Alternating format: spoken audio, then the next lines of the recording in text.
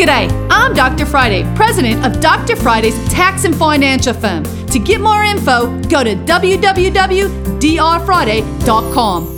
This is a 1-minute moment. The modified adjusted gross income amount used for joint filers to determine the reduction in the lifetime learning credit provided under 25A is not adjusted for inflation for tax years beginning after December 31st, 2020. So the lifetime learning credit is phased out for taxpayers with modified adjusted gross income that exceeds $80,000 or joint filers of $160,000. We means that every year those numbers are going to be the same, yet your raises may kick you outside of those situations. You can check us out on the web at drfriday.com.